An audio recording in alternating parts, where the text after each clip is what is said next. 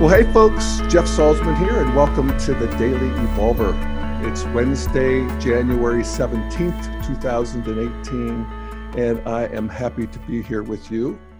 And I am happy to be here with our guest today, who is a dear sister of mine for many years, and it's Diane Musho Hamilton, who I don't think many of you need much of an invitation or much of an introduction for, but I do have some new people. So I am going to share a little bit about Diane. And first of all, hey, Di, say hi. Hi, everybody. Hi, Jeff. It's wonderful to be in virtual space with you. Yeah, indeed. I like it. Yeah, me too. Yeah. So what we're going to do today, what we're going to look at is this amazing example of cultural evolution in real time that we're seeing that was really kicked off just 3 months ago with the Harvey Weinstein thing. It's been amazing. And yeah, is this sort of cultural evolution in warp speed. Mm-hmm. But anyway, Di, I do want to tell people about you. Yeah, please do. All right. So Diane Musho Hamilton is a teacher of integral spirituality. And like I say, we've been working together since the Integral Institute days, where Diane was instrumental in formulating the integral spiritual practice that, really continues to this day with a lot of practitioners. And she's worked with Ken Wilber and us. And Diane is a lineage holder in the Soto Zen tradition. And she is the founder and lead teacher of Two Arrows Zen, which is a Zen practice community based in Utah. She's a master facilitator of groups. And your program is called Integral Facilitator, Di? Mm-hmm. Yeah. I did that with Rebecca Colwell. She's my co-founder. And yeah. And, I've worked with Di, and I've seen her work magic with groups. It's really, Diane, I've produced seminars since I was 25 years old. You're the best. Thank you. Simple as that. Gee. So, yeah. High praise. I appreciate that. And of course, I don't want to neglect to mention that you were the rodeo queen. Well, there's that. In high school. Yes, indeed. I was indeed. Yeah. So anyway, why we're here is to talk about this Me Too movement and just this cultural moment. And you wrote really, I think, a beautiful blog post on your site called "At Me Too: On Perspectives, Listening, and Risk-Taking." And I really did think it was beautiful. And let me just see if I can sum up the basic thesis, and then tell me how I did. Okay, sure. But it's basically just an acknowledgement that of what's great about the Me Too movement, in the sense that these are my words, not yours, but it's putting the nails in the coffin of the patriarchy, basically. Yeah. And then what's bad about it is that it becomes dogmatic and destructive in its own way. And we're seeing that too, and we're seeing a backlash to it. And, as integralists, we want to see all of that. And the solution to that really is integral thinking in a way, because, just to use the basic definitions of integral consciousness is that it's the ability to hold multiple perspectives at the same time, which isn't so easy when the intensity's high. Right. So that's what you said, right? Yeah, that's what I said. I think I would go one step further and maybe say that big social movements that are demanding social change in a certain way don't necessarily have the luxury to include more.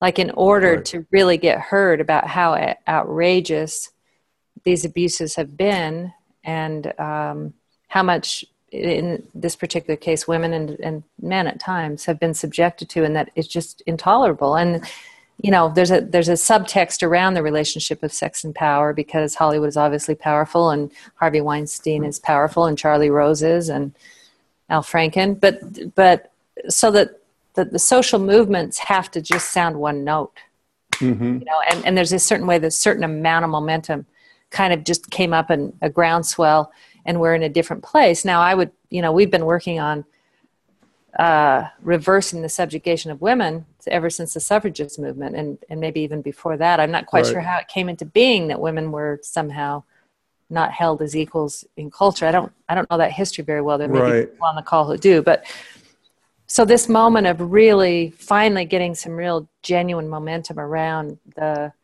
experience of just the abuse of sexuality. Yeah.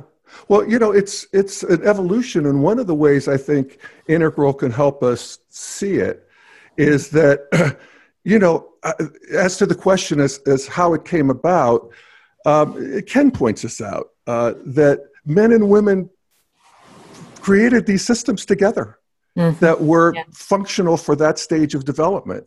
And women were actually invested in the patriarchy. It's just why you often see the mothers or the leaders in these honor killings, you know, and that sort of thing. I mean, that's really functional at that stage, and that just continues. And what's happening now is or even you could even talk about the way right now in terms of how on the right side of the political aisle this issue is not front and center, and that the women are not demanding it. So. When the women also are growing and changing, that this change can take place for sure. And you know, I think this really, I think it you know, moves the ball in that, you know, it's one of the theses of what I talk about here in the Daily Evolver is that we just have to get more friendly to fighting, I guess, because that is, you know, the way forward. Yeah, that's right. But as you point out, we can, in fact, I wrote it down. I thought it was so beautifully said. Hang on here.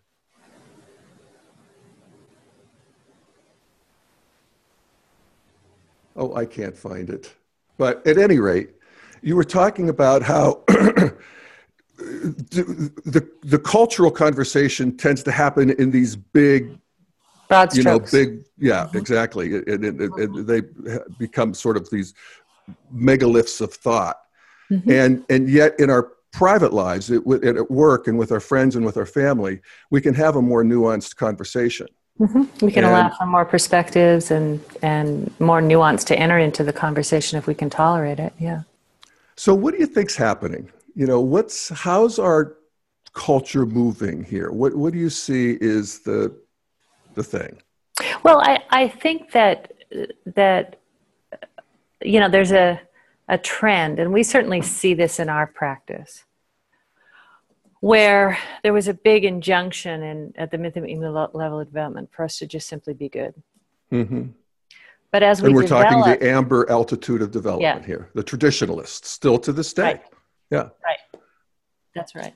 And so, you know, a lot of people are able to accomplish being good, but at the same time, you know, we have priests who are perverted in the background. We have all kinds of things happening in the background. And so there's a way that the whole domain of sexuality is kind of being surfaced for us to take a much more clear look at the dynamics that are really going on there. And so the gesture is a good one. It's kind of pulling the curtain back from the privacy that surrounded our sexual conduct and really taking a look at it, whether it's in the context of the church and the abuses by priests, whether it's in the context of work and the abuses by people in positions of power, whether it's in the context of our personal relationships, and just the way there can be a lot of negativity where that strong erotic energy is. So I think that is what's really happening, is that we're trying to get more conscious in a very real way. Yeah. Well, how do we do that in a work environment? I mean, there's, you know, when you talk about being good at the traditional level, in a way, that's part of the problem, because being good at the traditional level is women being subject to men. That's you right. know, that's the nature of, that's still the patriarchy. Still, it's not quite as brutal as it was at Red, but it's still very much in play. As you could see, Middle Eastern countries shrouding the whole bit. So we have that online, you know, and we're just at that stage of development where we have 3 different worldviews online at the same time. Or 4. Or 4, exactly. You know, or so 5 if you count Trump. If you count Trump, I was just going to say the same thing.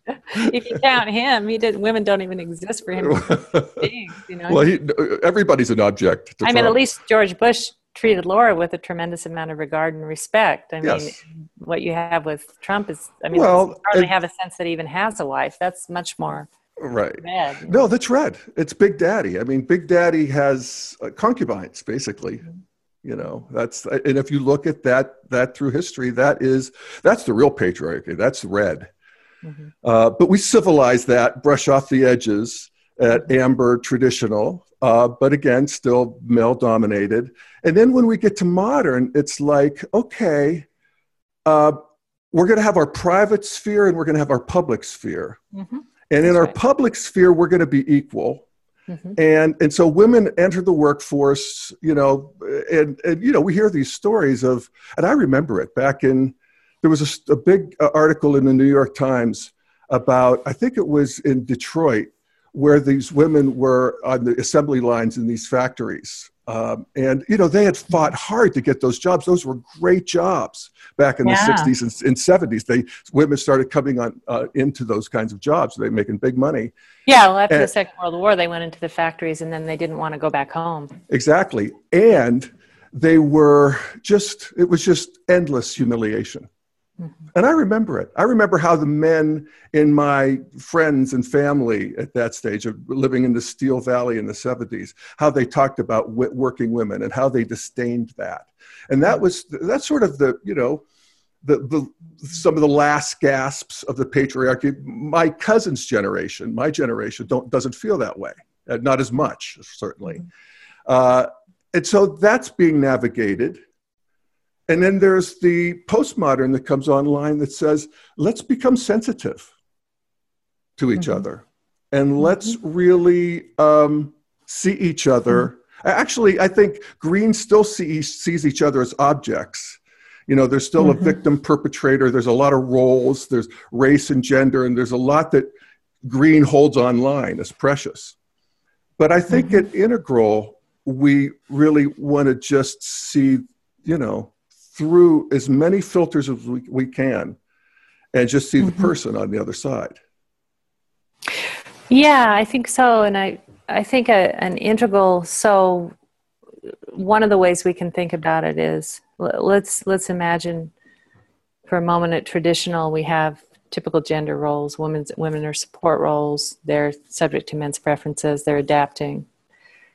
And then we get to orange, and all of a sudden we see a lot of changes take place in the right-hand quadrants. We get to see a lot of changes take place in terms of pay equity, in terms of access to financing, in terms of being able to actually hold down jobs, move into positions of power.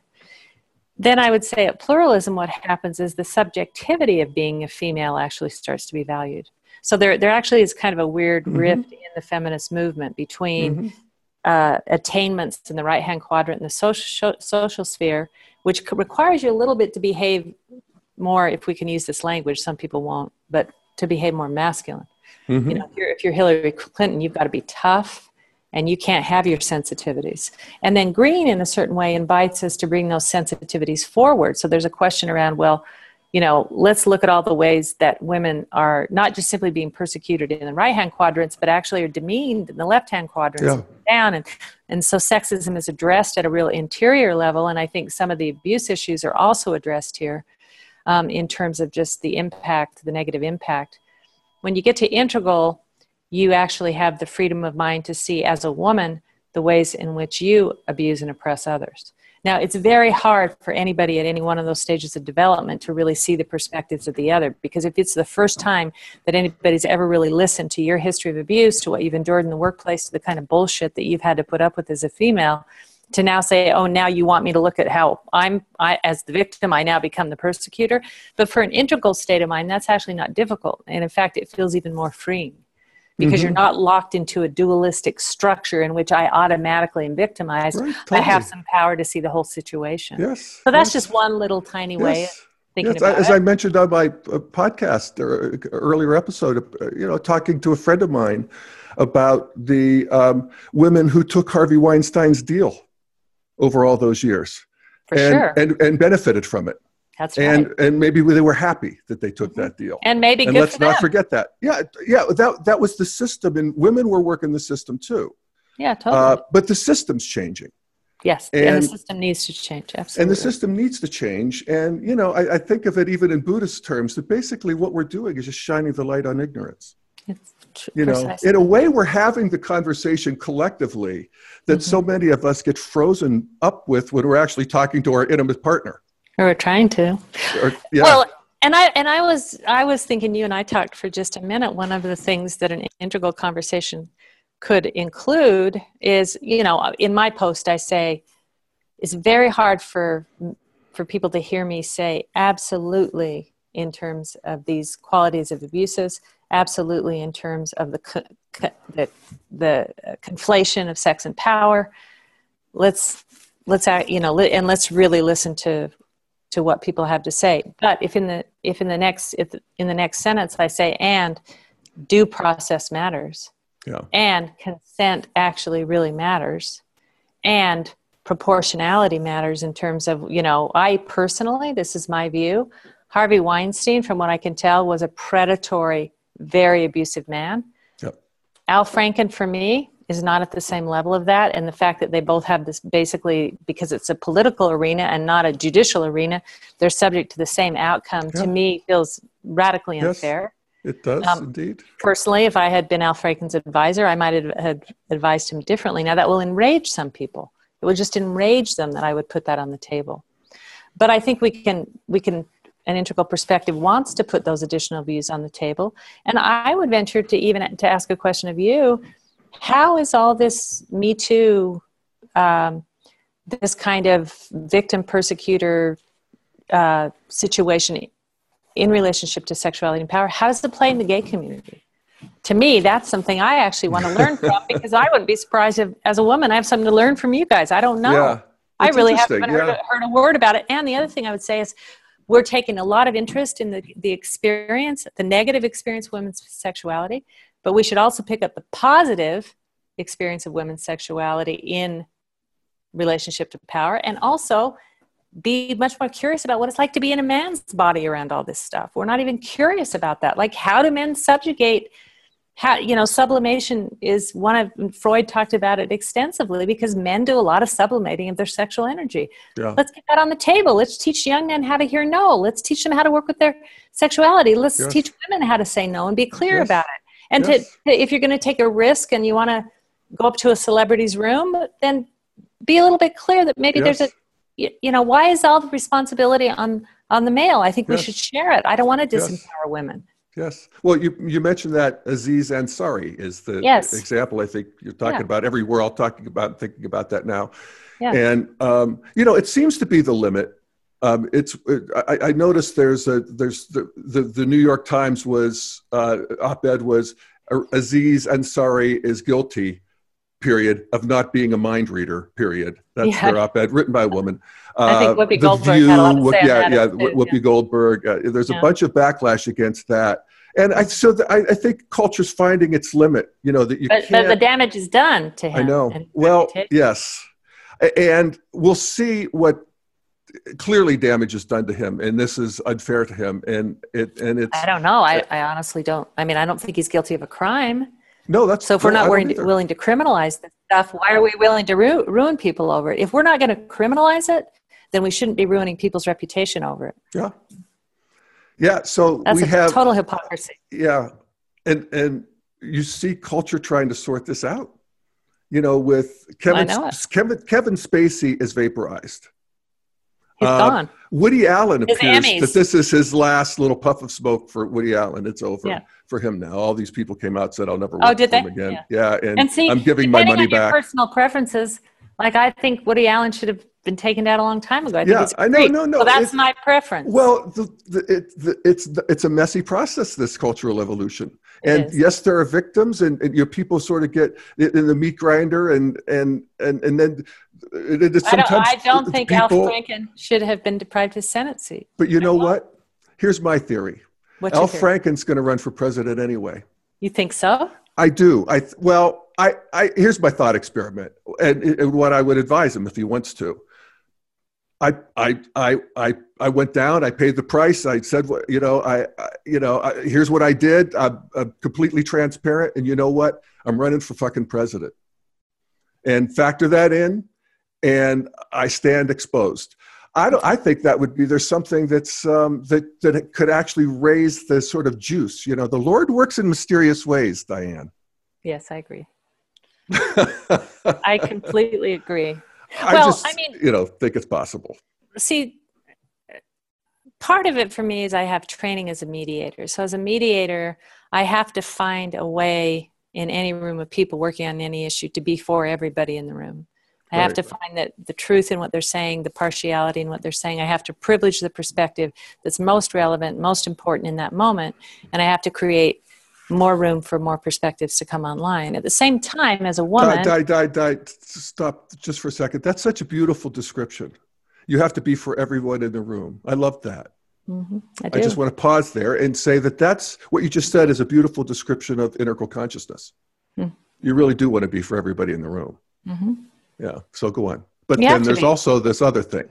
I mean, personally, I'd rather not be for everybody, but as a professional, I have to find a way to be, otherwise I fail. Right. And then I have to find the partial truths in all perspectives, even the ones that I think are archaic and racist and backwards and primitive. But what can I find in there? Can I just simply acknowledge tribalism as a real thing, even though I don't subscribe to it or believe in it? Yeah, we love our group and we hate others. Well, we feel the lineage and we feel the magic of our ancestors, and that matters. You know, there is something that's beautiful about that. Protection, and you're a threat to me. Can I find that truth? It's not particularly wide or broad. Yeah. I have to do that. Then I have to find the perspective that's most relevant in the moment. In this case, it's the Me Too perspective that really has to be brought out and represented and heard, and we have to take it in at deeper and deeper levels and enact it. And then there has to be room to bring other questions onto the table. But one of the things that happened to me just in my own practice is I've been involved in the feminist movement since I was in my early 20s. I have a chip on my shoulder. I have my 3 brothers and my father, all of whom are fighter pilots and military trained. I grew up in an atmosphere that completely supported masculine values, so to speak, and my sensitivities as a female were never acknowledged, and I have resentments around that. And I have resentments at having to fight as a woman to be heard at times or to have my perceptions respected. But I hope your audience is open to this, but I went into a ceremony when I was in my mid-30s, and I had been divorced, and I was trying to kind of have my relationship to men recalibrated, because I had developed this kind of they're the problem mentality. Mm-hmm. And so I went into this particular native ceremony that I was doing at the time, and I just had a very profound experience. And when I came home, literally out of nowhere, my younger brother was in my yard and had groomed. I was a single parent at the time, and he had groomed my entire yard. And I saw him walking from behind my house, carrying this massive amount of limbs and branches. And I just saw his, this is not in a cliched way, but this just beautiful male, actually helping me and caring for me in a way that I just was not able to see that. Mm-hmm. And that changed my relationship. I mean, I just simply don't have that same kind of automatic sense that men are always wrong. Yeah. It's not to say I don't get frustrated. It's not to say that I don't see things that are wrong. That's just not where I choose to live at this point. Well, and I also love in what you said that you appreciate that masculinity. Absolutely. Just as a basically a pole of reality. And then there's the feminine. And actually at Integral, we want to have those poles back, because that's where the juice is. Right. And we want to have juicy sex. And sex gets green and orange. We get all confused at whose power and power. And it might be same-sex relationships. It might be transgendered, but there's still something in the polarity of catalytic. Yes. Yeah. And that translates sexually as power, as the pursued and the pursuer. Mm-hmm. And right. I was just thinking that I wish I had taken a video of what was going on in my office here before we got on this call. And I'm watching Greg's 2 French bulldogs. And so I have 4 dogs here. And they're running back and forth. And they're wrestling. And the one's humping the other. And then she's humping him. And then the puppy comes in and wants to hump. And it's I realized I didn't make a video of it because I didn't want it to be on my phone. It Did felt they have obscene to consent? me. But pardon me? Hey, there's a consent app. Have you seen about the consent app? Oh, really? No. Yeah, What? there's an app now. I Well, have it on my phone. I, Someone sent it to me. Basically, I haven't seen it, a but I'm little good with legal that. contract app where we give each other consent for a certain period of time. Yeah. And so you'll have it on your Yes. phone. Well, I think Oops, what hold actually on. happens is when we talk about sex and what turns us on and what is and isn't, what we want to do, we put that on the table, it's better. I think what follows is better than when we're trying to do that movie thing where, we just have to fall in each other's arms and rip off each other's clothes and all of that cliche over and over and over in the movies. I'm so tired of it. But anyway, I find the Aziz Ansari story interesting because it does show that category of where the guy's kind of pestering and pushing, and the woman's an object to the guy, and the woman who doesn't want to be. None of that's criminal or even close. Yeah. But I can speak as a female on many occasions where I've been subjected to that really persistent kind of. Yes. There is a part of me that's naturally receptive, so it's hard to kind of galvanize my push.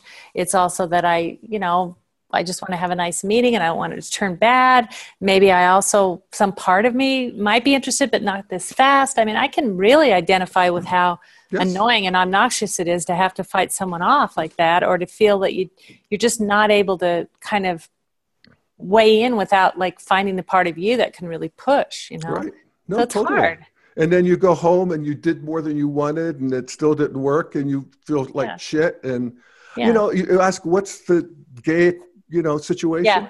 It's kind of all of it in a way. I mean, because it's all still there. All of the crapola is still there, but we don't have the easy sex roles, Right. And so I look back and I'm 60 plus years old. So I've had a lot of experience, mostly partnered, but I did have my times of not partnered and in the scene. And I have been the pursuer. I have been the pursued. There were times when it was really fun to be both. I enjoyed both. There were times when I was the pesterer, and I can remember one situation where predator. Not predator, no. That's too far. Okay. Yeah, no, I never pushed anybody. I'm too much of a wimp, but. I did have a friend who we had a sexual relationship and he wanted to stay friends but stop the sex. And I was rotten to him for a long time. You're mad. I was mad and deeply wounded and and acted out in a way that I even knew at the time. I thought, what the fuck, But there I was. But I also get that thing where this Ansari thing where I've been the pestered. Where I didn't want to, and I kept getting poked at, and I wanted to talk, or I wanted to move away, but I kept getting aggressed on physically, and I grabbed and I've also done that. There's not a lot, but a couple times I can think I was the pesterer. Well, that's so. This is all. And the reason that we don't have laws against that kind of stuff is precisely that reason, is that there has to be room for us to find our way. You cannot legislate that stuff. Right. But we do have laws against sexual harassment, and we do have laws against, certainly against forcible sex of any kind. Yeah. Yeah, and that's one of the sort of when gray people aren't areas. willing to file civil complaints or press charges, there's a certain part of me that thinks you have to swallow it. Yeah. I might be wrong, but unless we want to unless we want to return to a kind of Victorian age kind of way of being, we're in murky water right now. Yeah, but it's just that it gets really gray in the exchange of human beings, and I tend to be somebody that just wants to be supportive to women's capacity to say yes, to women's capacity to say no. Yeah. And actually, that there are going to be times where that yes and no are blurred, and therefore we kind of get hurt and we hurt each other. And I want men to grow up and be well behaved, but I draw a bright line between that which is an offense and that which is, it's hard to measure. And that's what that brought my thought back. That, that bright line of what's real physical coercion. Orange would say it's physical. Green wants to say that there's other dimensions of I can be hurt emotionally, I can be lured in, I can be the victim of your grand, in the case of sexual harassment law, in the beginning, the law was against quid pro quo. You could not trade sexual favors for advancement. Right, and that's in the workplace. Then it expanded to hostile work environment, and that gets at more at what you're talking about, which is just an atmosphere of unwanted sexuality. Yeah. Now, again, sometimes that's measurable. It's also that everybody would agree, and other times it isn't, and not everybody would agree. And again, it gets very dicey. Yeah. So it's really tricky when you start to get into these more subjective perceptions around what's okay and what isn't. And unless we want to return to a really repressive environment, then we're all going to have to tolerate some discomfort. Well, I think we're erring on the side of it being too repressive. Well, the men I know, and you talked about this in your column, you started with this anecdote. Yeah. We're actually happy to sit back and hear from the women. I think there is some truth to that. Yeah, that's fine. But we also feel like we don't know what to do. Mm-hmm. And, I relayed the quick story of what happened to me downtown Boulder when I was walking my dog, and I saw another woman who had a little dog and it had a little outfit. And I said something about, "Oh, aren't you beautiful?" And to the little dog. And then, we were walking and I said, and to the woman, I said, and it's a cute dog too. So it was like I was making the compliment to her, and she didn't like it. Mm-hmm. She was not impressed or complimented. And I got a lot of comments from listeners who have all kinds of doubts around that right now. How do you compliment women, and do you? And what's happened for me is, and that incident was part of it, but this Me Too Don't say thing you have nice breasts. Don't say that. Don't say, "Wow, that's a good-looking booty." I have said that to some of my women friends, and they have enjoyed hearing it. Well, that's different. Yeah, that's different, I guess, yeah. Well, because they do it, I just have to say so. In the comfort of your own familiarity. But we have to be able to make these distinctions, Yeah. And I think the opportunity is to, what becomes integral is we want to include all of it, including that sexual polarity, and that, that power is a big part of what is a turn on in sex. Well, that's where it gets even dicier again. That's and right. It just is. And if we could do that, I was just going to let me finish it. Yeah, finish. I'm sorry. We can do that in the territory that is, where it's an option, where it's an art form, where we're not gripped by it. It's not who we are. We have other options. But once we have other options, when we have enough space in our consciousness, we can let that back in, and it's juicy. Mm-hmm. Absolutely.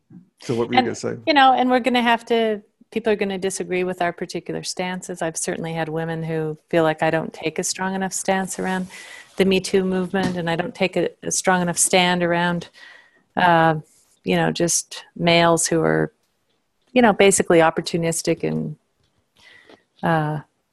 hurtful. Mm-hmm. But I just believe so much in our ability to say yes and our ability to say no. So like I say, for me, unless somebody's willing to press charges, I just feel, and like there has to be a bright line. Mm-hmm. Otherwise, it's just, we just kind of, we're going to all end up, the culture's I'll say this though, I think culture is very, very schizophrenic around all this. Mm-hmm. Because there's more sexual freedom and kind of a libertine attitude towards sexuality now in my younger students than there ever was when I was young. And yet there also seems to be this kind of fragility around it too. So I don't understand that. Mm-hmm. It's kind of, when someone has been abused by a parent or an uncle or a neighbor and they're underage, or when someone has been harassed at work, and, there's lots of examples of Harvey Weinstein with having women to his room who are just young people looking for work and opportunity, and then he just takes advantage of that kind of stuff. Is not okay. I mean, it's against the law. Yes. And it is for a reason. Yes. We're going to have to figure the rest of this out a little bit. Yeah. So how do you deal with students who are having trouble with all this? I mean, in terms of meditation or communication or psychology, or where do you go with it? Well, certainly quite a few students come to me with trouble in their sexuality and how to navigate these things, and also in terms of just their relationships, generally speaking. So I basically ask them to really clarify what it is they want, what it is they're wanting, and then to look at their patterning and notice the kind of patterns they have that maybe are, as Robert Keegan likes to say, a competing commitment. That, and one of the things, like with men, that with my male students that I work on a lot, is if you want to play the field, I don't have a judgment about that. What I have a judgment about is you pretending you're not doing that. And every person that comes along the way, I'm supposed to pretend is your future wife until 2 months later you're not with them anymore. So it has to do with being honest with yourself, looking at the patterning that you grew up in, looking at your own, your own wounding around sexuality, the own places where you're caught, where you're giving double signals. If you're a person who's not able to say no coherently without feeling guilty or frozen or timid inside, how can you practice so you can deliver really clear no's and set your limits and then be willing to walk away? So a lot of it has to do with both your personal work and also some psychodynamic work around sex and relationships, for me. No, that's great. And, I think some of that is happening collectively too. Yeah. I mean, despite the fact that we lurch forward and then we go too far and then we get blown back and everybody's screaming the whole way. And, and there's a whole media circus. Everybody's got a megaphone. Everybody's all worked up. I believe in that. Yeah, I know you do. I like that about you. Yeah, you're always reminding me. What do we say? We say evolution is beautiful, but not pretty. Yeah, exactly. Right. And, the bottom line is, people are, after reading the Weinstein story, for sure. I mean, I think people at all levels, at the cement plant back where I grew up, to the, halls of Congress, to Hollywood, guys are going to stop that. There's going to be exceptions, but there's going to be a move to stopping that. Yeah. And then also, the Aziz Ansari side of the spectrum, that men are going to get educated, even just reading that story, and reflecting on it, and women too. But I miss Al Franken in his role. Yeah. Well, again, my thesis is that we may not miss him forever. We'll see if we can get him back. Yeah. I liked Al Franken. I was excited when a friend of mine said, because who are the Democrats, going to work with here in the 3 years? And he was one of the ones that, when a friend of mine suggested him, I thought, that is just the right, balance of gravitas and celebrity and all of that. Yeah, media celebrity. Yeah. Were you offended by the photo of him with the woman where he had his hands out? She was asleep or something, and he had his hands out like he was touching her? Was I offended? No, I wasn't offended. But, it would depend on the context. If these were a bunch of people who'd been traveling for a couple of weeks and they're jokesters and all of that stuff. I don't think that was it, though. She was a journalist. And I do think he was pantomiming more than anything. And she had a vest on. So I wasn't too worked up over it. But I get where, I have grown. And I see now that I wouldn't want to do that. I wouldn't recommend that. I think that that's over. But again, context matters. With close friends, And also, again, I think the danger is if we can't, I don't know how she felt about it. I think it would matter to me how she felt about it. I think that if we tell men over and over they're not supposed to think that way or feel that way, and a comedian doesn't demonstrate it, it just gets driven into shadow and it's going to come out. Yeah. So I'd rather have it come out playfully and we can all acknowledge it's there. Yeah. Yeah. So it's tricky territory. Yeah. But I think we made a little progress in clearing the thicket. Yeah. And shout out to the women of the Me Too movement for taking a stand. Yeah. And may we all learn and grow here. Yeah. So thank you, Diane Musho Hamilton. Thank you, my friend. For being on the Daily Evolver. All right. Good to see you. Peace. And thanks everybody for listening. See you next time. Bye, everybody. Bye-bye. Bye, Jeff. Bye-bye.